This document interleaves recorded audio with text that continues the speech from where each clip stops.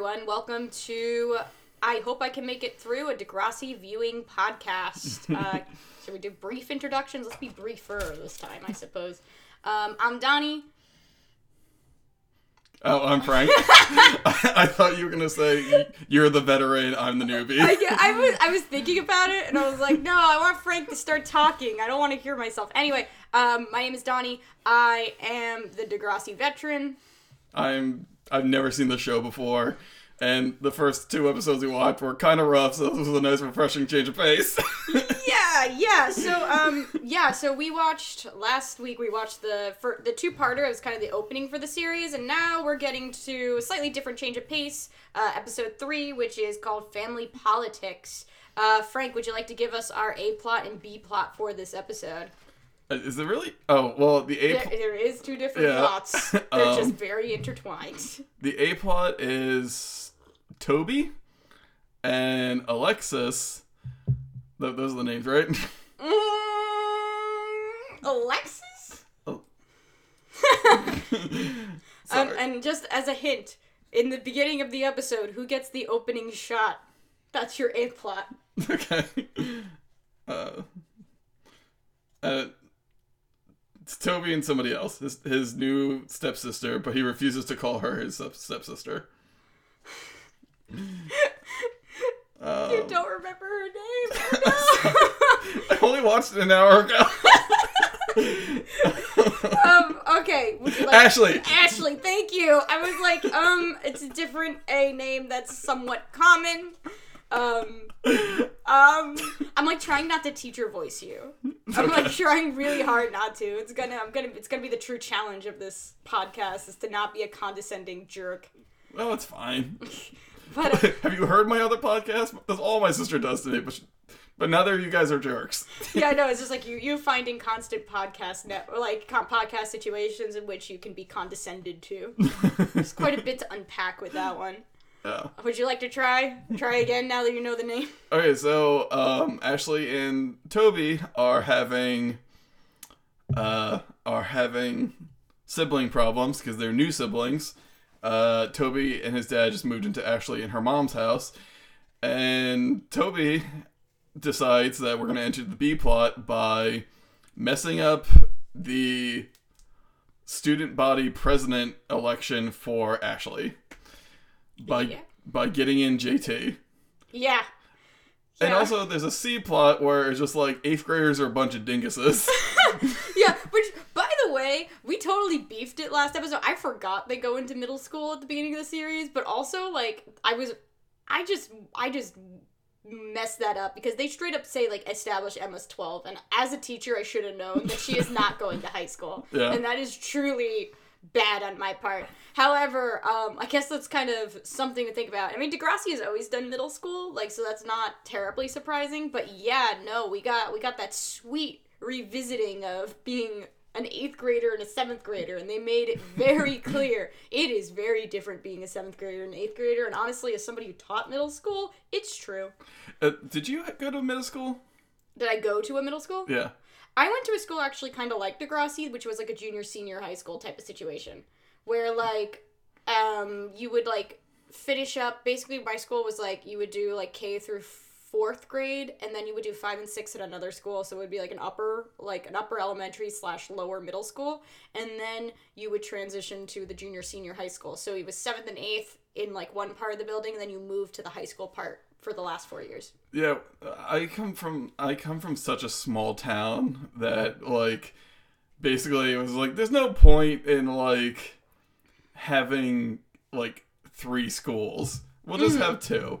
So you finished in 6th grade, and then you were just bumped straight up to the high school, which was 7 through 12, because there was 300 kids in the entire school. Oh my goodness. I was 13th in a class of 52. Oh my god. No, of my senior year. And the honor students and like the top tier kids in my school, they got really cutthroat. Yeah. I mean, technically that's like actually what educational theorists like. They think that the lack of transition actually helps students, which I don't know. I've never had a problem with it. That's good. Like, The thing was, I had thought my sister was going to be in school with me, but she ended up going. Like, there were also these, like, I guess you would call them magnet schools. I never really understood the whole magnet. I have public school all the way.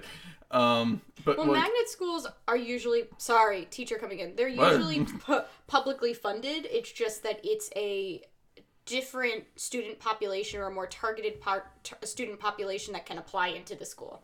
So whether it's like academically like really, really great, or maybe you're interested in visual and performing arts, it kind of depends on the district, but they do, or like the county, they do like specialized schools, but technically they're public school.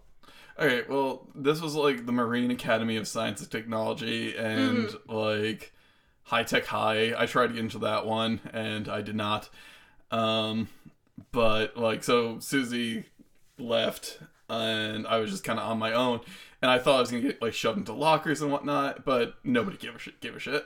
Yeah, I'm like, okay, so like whenever I consume media that talks about middle school, I try to remember my own middle school experience.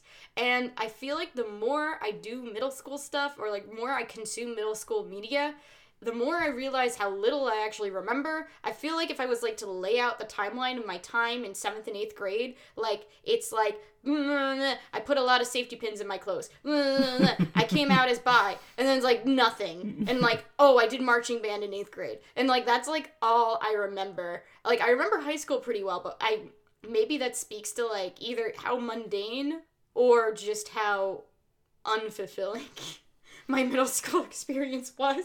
I mean, yeah. Like, I remember playing a lot of Smash Brothers in 7th and 8th grade. Yeah. But also, like, as a teacher, there is something to be said, like, there is a difference between 7th and 8th graders. And, like, if you meet 7th and 8th graders, especially when you're teaching, there is a huge difference between them. And, I have to commend Degrassi on kind of nailing that, because, like, 7th graders are interesting. They're trying to figure themselves out, and we kind of see that with these characters, where you have them all asking the big question of identity, which is like, you know, what kind of high school, junior high student am I going to be? Am I going to try and reinvent myself? Am I going to try and do something different? Am I going to stay the same? And we kind of see that, and we see those scuffles happening, especially with the 7th grade, and then the 8th grade, we see some experimenting with identity and some trying to be something different, but more importantly, 8th graders think that 8th grade is the absolute be-all, end-all of existence. It is the most important thing ever, and they think that like they're the top dogs, and they think that they're like, you know, they are the best thing ever, and because of that they are entitled to this type of stuff. So Ashley, like, feeling that she was entitled to being the student council president, feeling like she deserved it by virtue of being older, was real. Especially as someone who works with kids that are that young sometimes. I'm like, oh, ooh, she is an 8th grader. Like, ooh, So, should we get into it? Yeah. So you have your A plot and your B plot, and they're super intertwined. Where, like, the first episode, they were, while, like, the events of the A plot and the B plot lined up with each other and impacted one and the other, this one is just explicitly like these are entangled in each other, and it's certainly because of that whole sibling. Yeah. Although, like, are they technically officially? They're not. The parents aren't married yet. Yeah. I think so. But they live with each other. Yeah. But like the sibling dynamic, the idea of being siblings, I guess it is. Doesn't matter if it's legally happening; it's emotionally happening at that point. And we kind of see. What Toby's like outside of the first episode. The first episode we see him. Well, I'm just gonna repeat that. We see Toby in a way that's a little different from the first episode. The first time around we see him, we know that he's friends with JT because of camp. We know that he's actually a pretty decent kid who's really trying to help Emma, even though he hasn't really interacted with her very much. But this time around we kind of see him in a different way. We see him dealing with strife in the form of an older sibling figure, which I've seen as the older sibling. I have been the older sibling to a younger sibling, which was around that age gap. So Susie and I never really argued like this, so it's hard for me to like kind of connect. Like I if you've listened to Teen Girl Talk, you'll hear that my sister bosses me a lot. But it was like, she was never mean. Like, we, constantly be like, oh, you smell, you're dumb, you're adopted, which is, there's nothing wrong with being adopted. We were young and stupid. We were both stupid. There's a secret third coda sibling that mom and dad didn't like, so they threw in the basement. That's what they're going to do to you. That's what Susie told me. Sounds like an older sibling thing. But, like, she was always on my side, which I think was, like, a big difference to, like, us growing up. Like, it was never Susie and me versus each other. It was Susie and I versus the world. Because, like, I remember once I rubbed my I used to go running every afternoon, and one day I grabbed a leaf to wipe away the sweat. I did not realize it was poison ivy. Oh, no. So my right eye got swollen shut. And, like, Susie came home from college, and she saw me for the first time, and she's just like, tell me who did that, and I will break them in two. Aww. That's really sweet, actually. Susie had a lot of anger back then, and was, like, looking for an outlet for it. So, yeah, yeah, like, I can really relate to this. I can't really relate to sibling strife. But, like, what was it like for you? Like... Ooh, baby. I mean, I don't want to get dark on here, especially episode 2, but you'll probably pick up, especially because family is such a component of Degrassi, and, like, I feel like inevitably when you talk about Degrassi, you talk about your personal experiences with the topics that happen in Degrassi, hence, like, we just spent forever kind of talking about siblings in middle school and our personal experiences. My sibling relationship, it was fraught forever, basically. I come from a very conservative household, which when you are a trans queer kid and you knew it since around middle school, it results in a lot of strife. So we did have kind of the playful sibling stuff that you're kind of speaking to. My brother wasn't really explicitly homophobic or transphobic to me. However, you could tell that he had that mentality. It's weird. I guess, it's like one of those things where, like, instead of us actually talking about it, we would just avoid each other. And I think that's kind of what you see. You see this weird thing happening where Ashley and Toby feel like, well, Ashley specifically talks about feeling like overwhelmed, and that everything kind of goes back to Toby because her mother is trying so desperately to get in Toby's good graces and make this relationship work, which is totally valid, and I understand this push. I think I saw that a lot with my brother, where I didn't really want to interact with him, he didn't really want to interact with me, but he was the one that played baseball, and he was the one that played football, so my dad coached his stuff, they went to his games, and it kind of was like, I felt Ashley in that moment, where I was like, God dang it, like, why does it always go back to my brother? Like, why does this always happen? And, like, I'm doing all this stuff, and I'm a good kid, and, like, Ashley, like, at least Ashley at this point in the story, like, I didn't run for student council president or anything, but I was kind of one of those good kids, like, I was not the type that would get a detention. I wasn't the type of kid to mouth off at a teacher. I was very like, and I think this also kind of speaks to being like a baby queer and trans kid, which was very like, I want to go to school, I want to get good grades, I want to go to college, I want to be out of here. And I feel like that's a mentality that I had very young. So I didn't have this need to like prove myself continuously like Ashley does, but I understand her feelings toward feeling undermined. Even if in her case it's a shorter amount of time than my experience, like, I understand, especially at that age, just wanting to be noticed and wanting to be validated and not having it always go back to her little brother. Yeah. But, yeah, I mean, it's, okay, so obviously, like, the key component of this plot is elections, and, like, okay, I can never tell when an election plot happens in teen media how much of it is supposed to be satire of actual election commentary and election commentary, or how much of it is there's legitimately a population of people who had really dramatic experiences as student council elections. Like, I can never tell. It's the same thing I've with school newspapers, where they're like, we need this for the school newspaper and it's so important. I'm like, Really? It's like, is this really breaking news? Like, is the history fate of the world?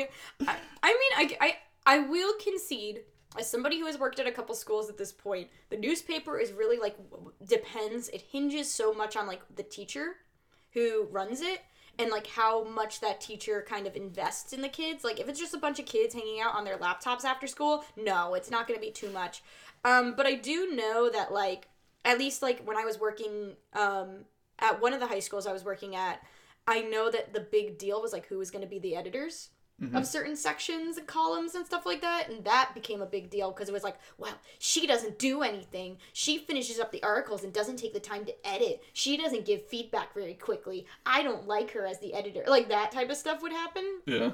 I don't know if it was, like, once again, I think, like, newspaper plots fall into a similar thing where it's like, how much of this is satire and how much of this is genuinely, like, oh, this is really serious because I'm 14 and this feels like everything. Yeah. But when I was watching this and they're like, we're going to run a joke campaign, and I was just like, oh boy, this seems really relevant now. Yeah, right. I love, okay, no joke. Like, but JT did the right thing. Yeah, no, JT did the right thing. Yes. In this is the alternative universe in which JT understood when the joke had to end. But I will say, like, I loved his flyers that Toby made. It was like, JT York, unremarkable, like, unknown. It's like one other thing. And it was, like, legitimately the, like, really good, just, it got a laugh out of me. I could feel the cringes, like, arriving on their bus when he's just like, this will be a perfect chance to practice my stand-up, and I'm like, oh god, please do not make me watch this. It's like, it's whenever there's a character in a piece of media, you'll find this especially in, like, Stephen King movies and whatnot, because he always has a funny, in massive air quotes, character who is not funny. Yeah. And then, like, you add the fact that this is a 12-year-old, and, like, I'm sorry. If you want to do anything realistic, which Degrassi is trying really hard to do, there's no way this kid's actually going to be funny. Yeah. Like, it's impossible. Like, maybe once in a while you get a chuckle, but, like, you know this is a kid whose only grasp of, like, man, I was gonna make, like, a YouTube reference, and then I realized YouTube wasn't really a thing yet in this, but I was gonna say, like, he's the type of kid who, I guess, like, takes out comedy albums from the library, I guess, and just, like, plays them repeatedly on his Walkman, and then just, like, basically copies the stand-up routines, like, to a T, but, like, it's to his little friends who haven't heard it yet, so it's successful in his eyes. He's like, hey, Toby. But, like, I'm sure all those comedians probably talk about adult things, like, so, wives, huh? And Toby thinks it's a riot. He's like, wow, JT, you're so funny. Yo, dude. Like, that's what I imagine in my... I don't even mean, like, a Super Blue routine. It's just like, man, I just hate how my wife does the dishes. And I'm trying to watch TV. Yo, one of my favorite things was, like, being a young child and being able to just... My parents were like, yeah, just get whatever you want from the library. So you could just go buck wild and get whatever, like, get anything. My parents were like, yeah, it's books, who cares? Well, like, I mean, even looking at Degrassi, like, right now it's pretty innocuous, but, like, there's a couple plots that are kind of racy. And I mean, I haven't rewatched them in a while. I cannot attest to, like, their accuracy or if it's really supposed to just try and, like, make it an outrageous thing. But, like, Degrassi, like, was touching upon topics that I don't think my parents would actually have allowed me to do if I was not, like, you know, tucked in the basement watching it on the N at the time. Like, if I was, like, I was sneaking it pretty well. And, like, even that alone, I don't think my parents would have been too thrilled. So I bought about age 14. I bought because I was desperate for anime back then because it was not as readily available as it was now. Yeah. So I bought the complete box set of Neon Genesis Evangelion. You know, that's about the age I watched it, which is definitely not the right age to watch that series, but oh boy. Formative. Did you watch the movie? Oh yes, don't worry. I watched the whole darn thing. All of it. I'm just sitting in my room, and I'd never seen anything like this before. Yeah. Like, for those who don't know, Neon Genesis Evangelion is a movie about angst, and sometimes people get in robots and fight monsters. Yeah. Like, it's heavily influenced Pacific Rim and whatnot. And then there's this movie called End of Evangelion, which is this deal with the devil. Because the creator, Hideaki Anno, ended it in this, like, super trippy, like, we ran out of money kind of way, where it's just the characters examining themselves and each other. And it's very artistic. Yeah, it has moments. I enjoyed the ending. Yeah. Like, I haven't rewatched it since I was 14, but I remember liking it. So, please, I must revisit it and update my statement later. Anyway. But then, like, the fans start sending death threats to Hideaki Anno and all this other stuff. Doesn't he, like, put the death threats in the movie itself? Which is my favorite instance of pettiness I had heard in a long time, and I love it. Well, that whole movie is nothing but pettiness. True. Like, one day I hope I don't end up exactly in that situation, but if I ever do, that's what's happening. Like, I'm sorry. Because, like, and essentially he's just like, oh, you want an ending? I'll give you a fucking ending. So you just see every character you love die in a horrible, disgusting way. And, like, there's a part I watched when I was 14. It fucked me up. Then there's another part. I watched the same part again when I was, like, 30. Still fucked me up.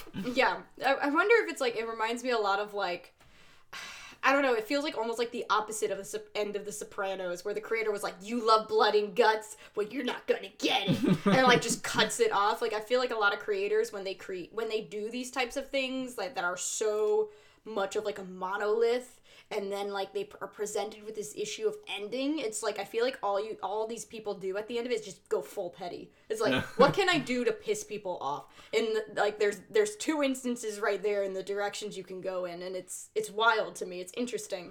I'm really, though, I feel like we're coming to the end of Game of Thrones. There's only, like, one more season. But honestly, I feel like they're going kind of too fan servicey in this one. I have not watched this in season 2, but I will take your word for it. All right, yeah. I'm not gonna spoil anything. I thought you had watched, but all right. So also in this first episode is our first appearance of Drake. Woo! Oh yeah, so like this episode introduces, we haven't even touched upon this yet. This episode introduces so many characters. I was starting to lose track of them. Obscene. And some of them are my favorites, honestly. Like some of my favorite Degrassi characters get introduced during this part. Really, okay, only one of them in particular, which is Paige, who, by the way, has the most, like, iconic outfits. This girl has, like, 2 outfits in this episode, and they are, like, these amazing time capsules in the early 2000s. You see the theme for the first time, which really sets the stage for this, which, by the way, I forgot how big cell phones were around 2003. Yeah. I absolutely forgot. There's this great scene where somebody is filming Paige talk about her bag. Yes! And then, like, she starts getting into detail, and they just turn around and run away. Paige is like, okay, I must concede this, and perhaps I'm going to assume that this is something that you, Frank, have quite a bit of experience with, but the queen bee character in teen media, like the one who's very allegedly fashionable, the one who commands attention, I love that type of character, and I think it's because of Paige. I love Paige a lot.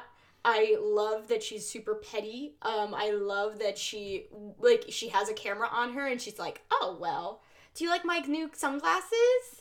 Here's what they look like. And, like, I don't know, like, I love characters like that because I feel like they are good reminders that, like, you're in 8th grade and you don't know very much of the world yet. There's something weirdly innocent about the fact that they tried to not be innocent.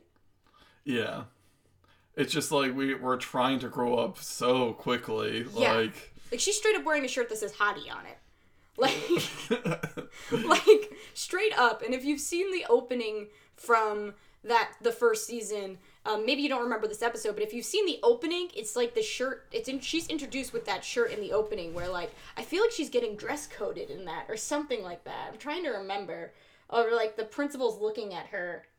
and like not too happy with her shirt. I might be making that up. We might have to cut that part. Anyway, she's I've learned just leave some mistakes in. Great. That one's fine. But anyway, with her, like, she's wearing this kind of, like, red shirt. It has, like, hottie and yellow font. It's a little cropped in, like, that way that, like, no girls, and I say this as somebody who wore a lot of these shirts in 2003, like, those, like, girls fit shirts that fit nobody. Like, if you had hips, they did not fit you, and everything was slightly cropped. Like, she's rocking one of those. It's this iconic look. But yeah, no, it's just like we see Paige, we see how petty she is, we know she has beef with Ashley, we see her roll her eyes, like, I don't know, there's something about that type of character, and I might be a little biased because, like, I know how Paige's story continues, but, like, I love her. She's so great. Like, I mean, I'm sorry. It's okay, no, I just love her. I was just gonna say, it's nice to, like, it's an odd thing because it's just, like, seeing a woman in a position of, like, some authority and power, even if it's only, like, I'm ruling over the other girls and people in this school. Mm-hmm. And, you know, in, like, Mean Girls, we see it used not for the best intentions, but it's still just like, oh, that's nice. Like, yeah. Because it's just, you know, when we see men in positions of power, it's almost always terrible. Yeah, no, it's interesting, and it's also kind of cool because we see that Paige is not, like, the queenest bee. Like, she's still working on it. She has world domination on her sights, but she's not there yet. Is she in 7th grade? She's an 8th grader, I believe. Oh, okay. I believe she's the same grade as Ashley, and then Terry, who we get to meet. She's the one with the cropped hoodie that matches Ashley's in the opening. Yeah, no, we get to meet Terry, which Terry's also in the first episode very briefly. She's like one of the kids doing the tour. I think she's doing one of the tours. So we get to see her. I love her matching sleeveless hoodie with Ashley. That was like one of the first things I noticed, which, Frank, it's okay if that's not the first thing you notice, because I always have early 2000s fashion on the brain. So this is just what I was noticing. I just remember Jenko jeans and wishing to God Jenko jeans would stop. But, God, such a good time capsule. Like, Ashley's really heavy, like, bob cut, and, like, how it's just not thinned enough, and, like, it just, like, I've had that haircut, so, like, I sympathize, like, and I felt like I had it around that age as well, where it's just, like, not really styled correctly yet, like, but, like, not a horrible idea to do a bob cut, but not quite there. But, yeah, we meet some of those girls, we meet some of those 8th grade girls.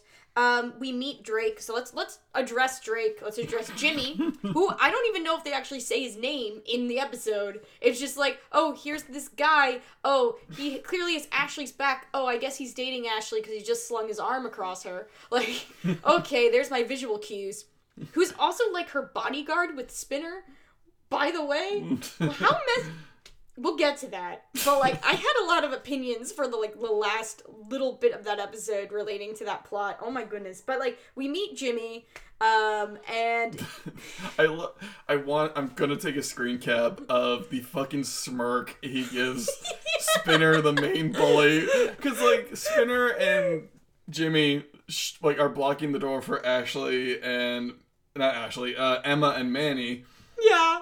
And, like, they're like, hall pass. And they're like, we didn't get hall pass. It's like, 7th graders. And then Drake just throws in this smirk.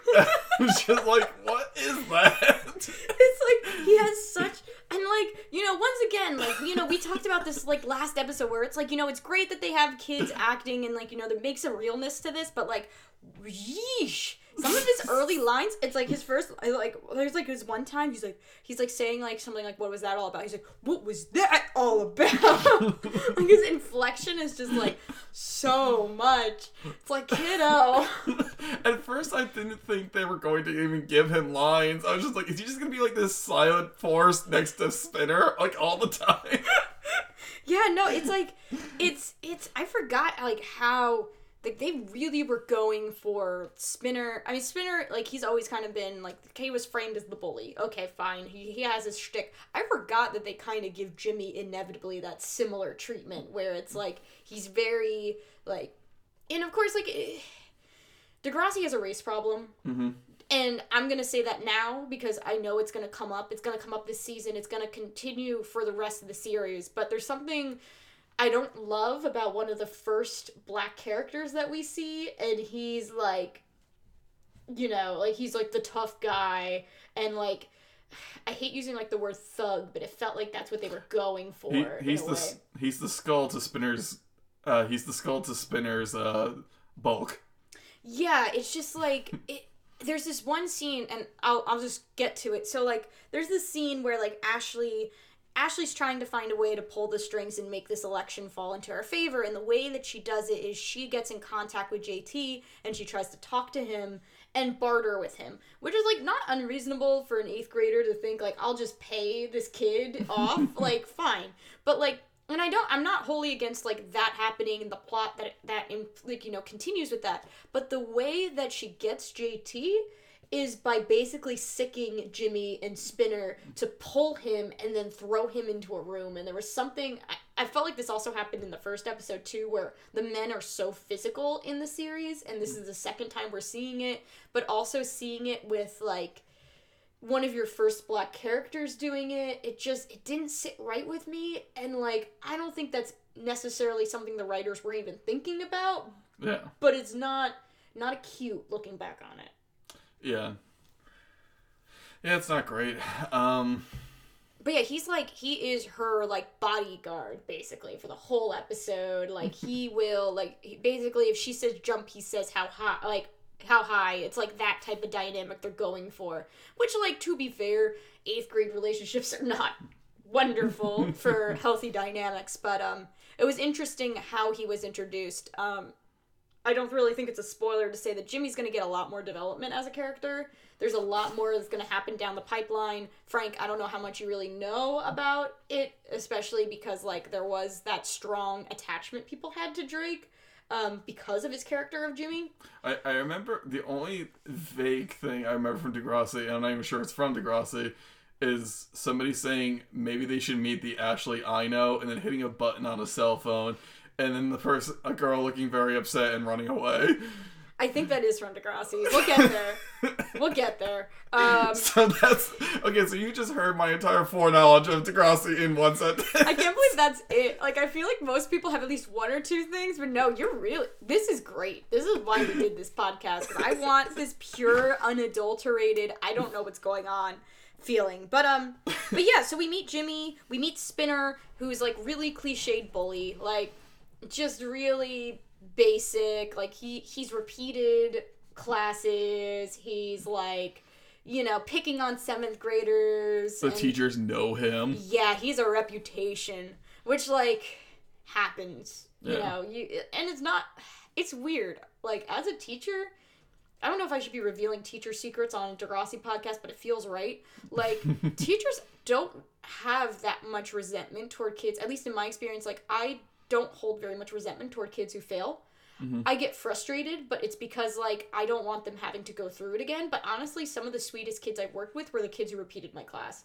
Which is a really weird statement to make, but it's kind of true. I thought, like, we were going to be in for a way bigger bombshell, like, than that. Regarding, like, pegging kids as bad kids or something. Instead, it's just like, I mean, like, we don't really dislike them that much. Like, that's the nicest secret I've ever heard without. Well, like, it's kind of weird because if you talk to teachers, like, a lot of the students that, like, I hesitate to say, like, you know, there's favorite students. There's certainly students who influence us a lot and change us for the better, and a lot of those students I keep in touch with well after I've worked with them.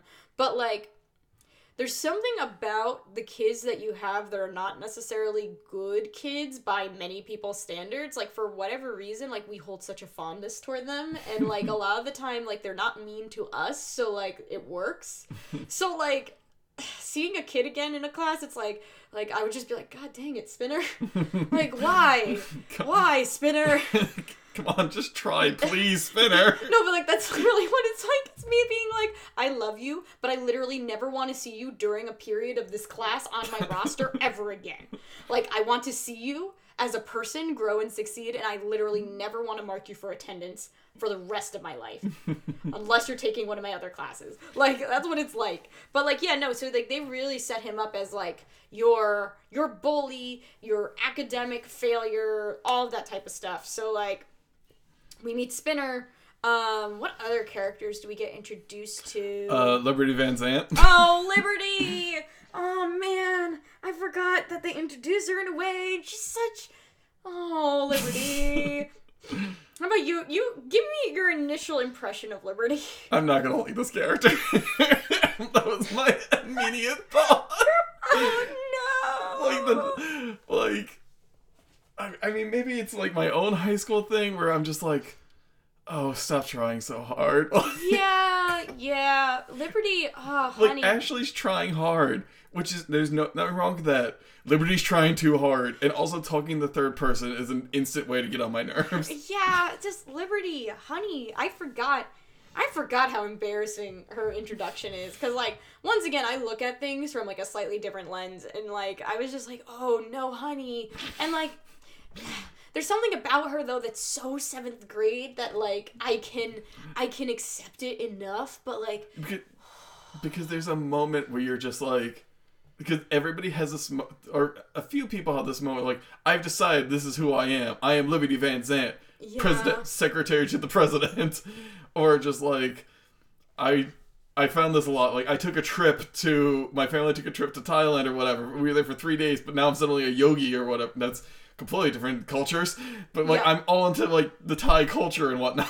Like, she's just, oh, honey child. Like, she just gets introduced and, like, it's so funny because, like, she knows her lot in life as a 7th grader. Like, she's not trying to get the top. Like, she's not trying to dismantle the like, social hierarchy that exists. But, gosh darn it, she wants to be a part of it. Like,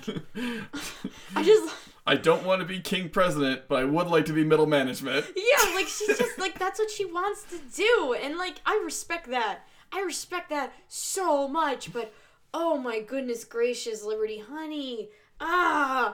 Man, like, she's one of those kids, like, as a teacher, you're just like, this will get better. This will get better. This kid will be okay. This kid. Because, like, a kid like Liberty, at least when you're presented with that in 7th grade, you're like, okay, unless this kid horrendously crashes and burns going to high school, this kid will probably be okay. However, I'm still going to have the most intense secondhand embarrassment interacting with this child for, like, the whole entire year because I know this is a work in progress. And, like, that's the thing about Liberty is, like, you can tell she has good intentions. You can tell that she wants to do good things. It's just she doesn't know how to go about it yet. Yeah. Oh, boy. Can we also... I just also want to bring up the very opening scene, the fight for the bathroom. Yes. Oh, my goodness. We have not even addressed this yet. Where Toby and Ashley, like, Toby's just like, you have to call me the coolest guy ever, which is just a fucking basic move. Yeah. And then he's just like, oh, did you forget something else? Like, you're training, brah? Oh. Like, what is, like, I don't ever remember, like, giving people shit for still developing. Like... does he expect her not to wear a training bra? Come on, get with the scene, Toby. I mean, I don't know. I will say this about Toby and, like, that scene. Like, I think what ends up happening sometimes is, like, so you're speaking about this from the experience of having a sister, right? Yeah. An older sister who presumably went through puberty and, like, did all of that type of stuff. And, like, so like, having a girl around you is, and, like, I don't want to say, like, how do I say it? Like, the growing up and being a girl thing, like, it's not entirely foreign to you. Mm-hmm. And I think the problem that ends up happening is, like, especially, like, I think what they're going for with this is, like, Toby does not interact with girls.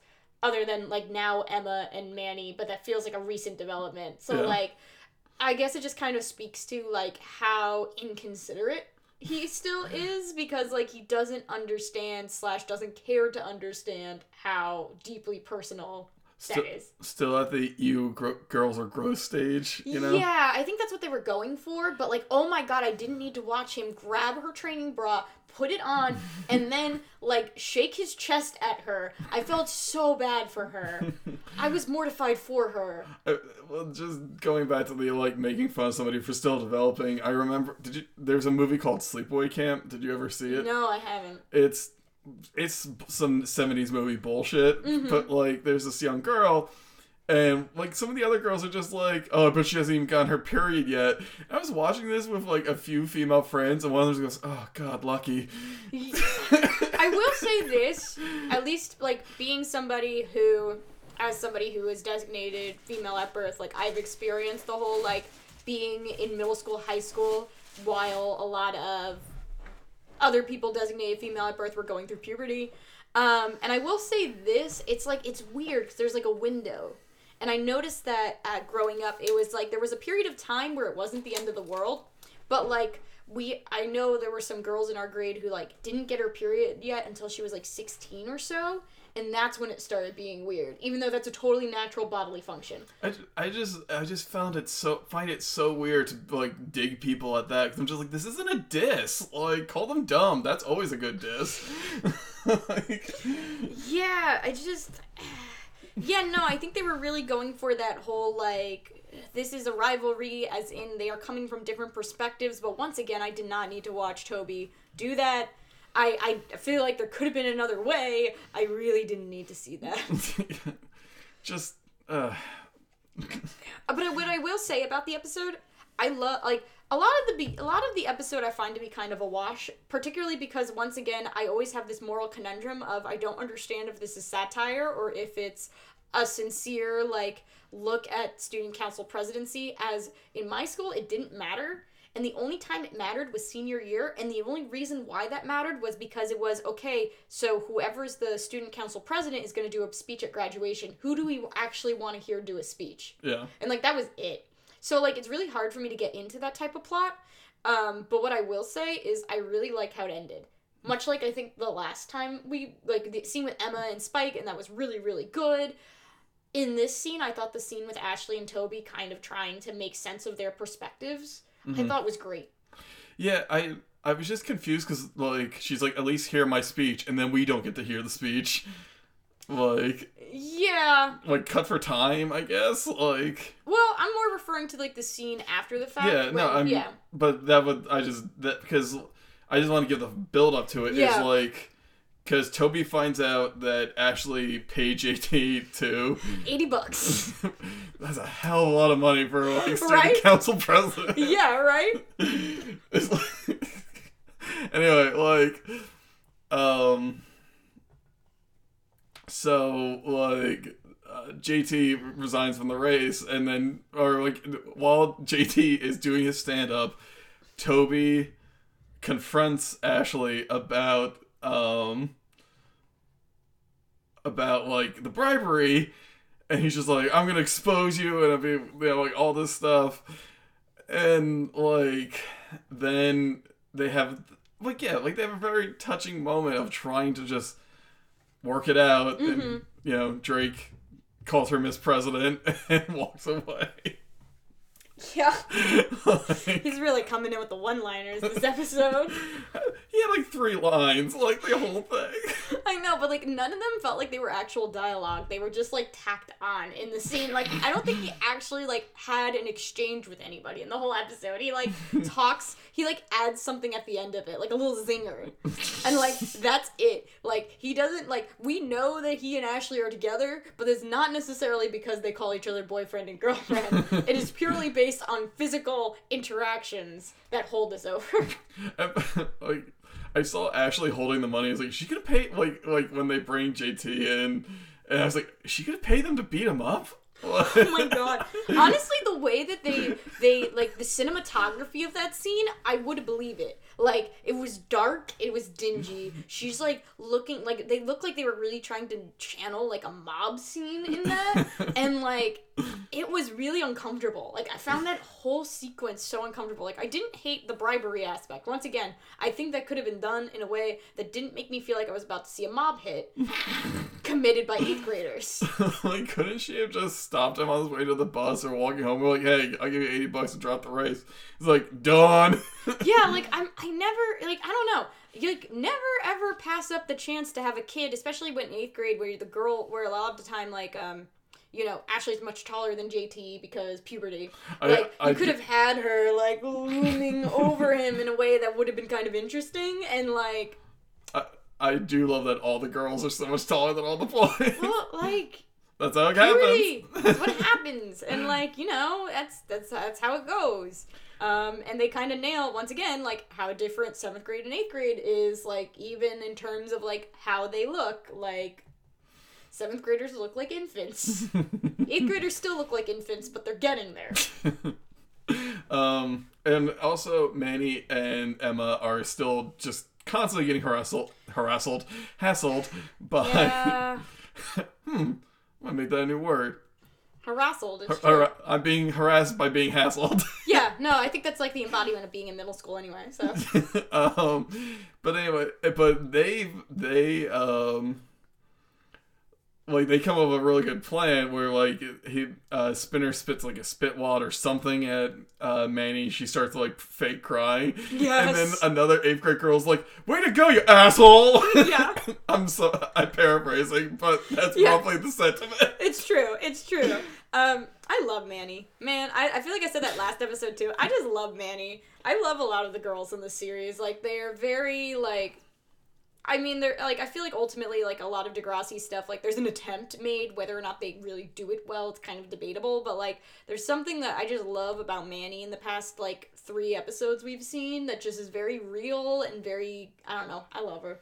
I mean, do you think they did it that way so that, like, because I kind of had the thought that maybe, like, these girls, like, they don't snitch to a teacher. Like, they just are like, we need to take care of this by ourselves. Because, like, it's not gonna, like, get fixed if we go talk to a teacher.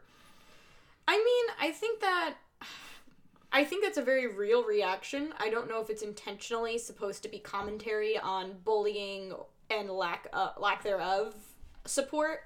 Degrassi does talk about bullying at a later point, which I feel like, especially in this current political climate, will be a lot to unpack. Mm-hmm. But they do try to explicitly address it. I don't know if this is necessarily talking about it, but I don't think they would. I feel as though, assuming I was a Degrassi writer, I feel like they wouldn't mind you reading it that way. Yeah. It's weird. Adults in Degrassi, teachers in Degrassi, like, it's a mixed bag, like, how they go about it. Like, I can't tell how much of it is trying to depict realistic portrayals of adults in kids' lives and how there are adults that will have your back and adults that won't, or how much of it is just they didn't feel like getting an actor to be there. Like, I don't know sometimes with Degrassi. But yeah, so although you will see eventually, like, once again with the topic of bullying, they are going to really try and come hard, especially on how some of the administration may handle these types of topics. Maybe setting the stage now. Okay. Maybe. I don't know how deep planning they do on this series. I can never really tell. I mean, it still seems like, unless like I said, it still feels like they kind of moved on from the whole Emma, like, was nearly assaulted thing pretty quickly, but I mean, that might come up later. Yeah, Degrassi, once again, it's a mixed bag, because it's like, they do this issue of the week type of format. I mean, this one was a pretty innocuous issue of sibling, like, rivalry and sibling dynamics, and some of them are going to be harder hitting than others, some of them are going to come back more often than others. I feel like they are going to hide. It feels a bit like they're hiding under the fact that happened during the summer. Mm-hmm. And even though it's, like, you know, a pretty quick turnaround, they'll be like, yeah, well, there were a couple days that Emma was at home and could recoup. And now she's back, and she's better than ever. Okay. And, like, she has her friends. I don't know. It's a mixed bag with a lot of topics. Okay. As you will see. Yeah, so I guess my question, because I love hearing this, because you are my guinea pig and I get to hear your rankings as it happens. Character feelings. Which characters are you feeling are at the top tier in terms of who you like, and which ones are you still trying to figure out? Manny. I'm liking her, like, figuring out how to deal with things on her own. Mm-hmm. Ashley needs to, like, chill, and I think I'll like her. Okay. Ashley and Toby need to chill. He's like downgraded a little bit because for being a little shit. I mean, I understand why he's being a little shit, but this is why I want to ask you this every episode, because like characters will be up here and they'll be down there very quickly. Drake. I want to see more. I want to see why people remember Drake for this. That's valid. Spinner. I'm hoping like he's a sweet boy in disguise, but I'm not putting too much faith in it. Liberty Van Zandt needs to also chill and stop talking the goddamn third person. Where does JT rank after this? Because he recognized that he needed to step down, he's okay. Okay. Emma? Oh, I also want to point out, I like the fact that when he starts doing his stand-up, nobody laughs. It's like the audience reaction mirrors my own. There's like a few chuckles at one joke, and that's it. Emma, she's maintaining. Like I'm still pretty pumped on Emma. Like I feel like there's gonna be some good stuff going on there. I'm gonna skip Terry because you didn't even remember Terry when I brought her up. Terry? Exactly. Poor Terry. Paige? Yeah, Paige. Where you fall on Paige? She reminds me a lot of Quinn and the Fashion Club from Daria, and I love those characters, so I'm getting sick pumped on Paige. Good. That's exactly how you should feel about Paige. And the teacher who just pops in and points out to Toby that, like, hey, those are 10 cents a page. Snake. Yes. Yeah, Snake's just like, he's the patience of a saint. But I feel like you need it if you're working with middle schoolers. I couldn't do it. I subbed for a year and I just could not handle dealing with the kids. God, like, bless you for being able to do it, Donnie. It's honestly, as long as you have an intense amount of flexibility and understanding that they are still working on, like, logic, it's not too bad. I mean, yeah, I just, like... It's not for everyone. Yeah, no, I'm glad I realized that. It's just not for me. Yeah, I think that's critical. I didn't have any kids, I would say. Like, these kids were awful. Like, my last class, I got to teach Romeo and Juliet, and I had so much fun doing that. But, whatever. Yeah. No, it's just not for everyone, much like teaching is not for everyone. Like, I said, like, okay, who's here has been hurt by love? And a few of them, like, raised their hands. Like, my God. Good, you got it out quick. The rest of you, it's a comedy. Oh, no. And then I was like, but this ain't a love story. This is a tragedy, because these kids, Romeo and Juliet, are idiots. Oh, honeys. They wanted me back. It's so sweet. That. Well, I feel like with Romeo and Juliet in particular, it's like you gotta be kind of... Like, especially at this point, the kids know the story. Yeah. So, like, they're gonna have, opinions, and they're gonna go into it, and I feel like you gotta be kind of upfront and have a slight sense of humor about it, because if you don't, they're gonna be bored and you're gonna be bored. Yeah, I also taught them, like, all the dirty jokes in it. Great, good to know that while your teaching stint was brief, you brief but memorable. Yes, very much so. So any recommendations if you are interested in sibling rivalries, student elections, or anything like that? I mentioned Daria, like, for sibling rivalries, because it takes 5 seasons, but they eventually start liking each other, and like watching Darius, like, just constantly blast Quinn. Modern Family also is pretty good for sibling rivalries. What's it? Eric. No, her real name is. Oh God, I'm so bad with names today. Haley and the one played by Ariel Winter. Yeah. But yeah, like, I think those are more realistic. Or not, like, more fun to watch. Like, I still feel like this is pretty fun. This was pretty realistic. For elections, I mean, the movie Election. Right. I have one that is directly about student elections. Okay. It's called The Election. It's by Don Zalitis. It's like a typical high school fall play, like the typical like high school play that gets put on. So like you could probably find pretty quickly a high school in your immediate area that does it. My school that I taught at for a little while did it this year. It's legitimately really funny because it's like a very upfront satire about elections using a student election as a framework for it. So it's very direct. It's like it's finding that very clear stance that like I feel like a lot of these election things I can never tell, but this one is very upfront. And what's really fun about it is that in the stage notes, it encourages you to create, like, it encourages the production to do, like, really funny advertisements and stuff, like election advertisements. So, like, if you get to see it and it's super multimedia, it's really funny. So, like, I really enjoyed it. So if you're interested in student elections and maybe you are a high school drama teacher, you may want to check that out because it's a really fun play that I got to see a couple months ago. All right, cool. All right, shall we close it up? Yep. So I hope we can keep making it through. It looks like we were able to do it for another episode. Please continue to listen as we continue to explore the trials and tribulations of middle schoolers of ambiguous age. Because I really thought they were in high school. Whoops! Please rate and review and subscribe to us on iTunes.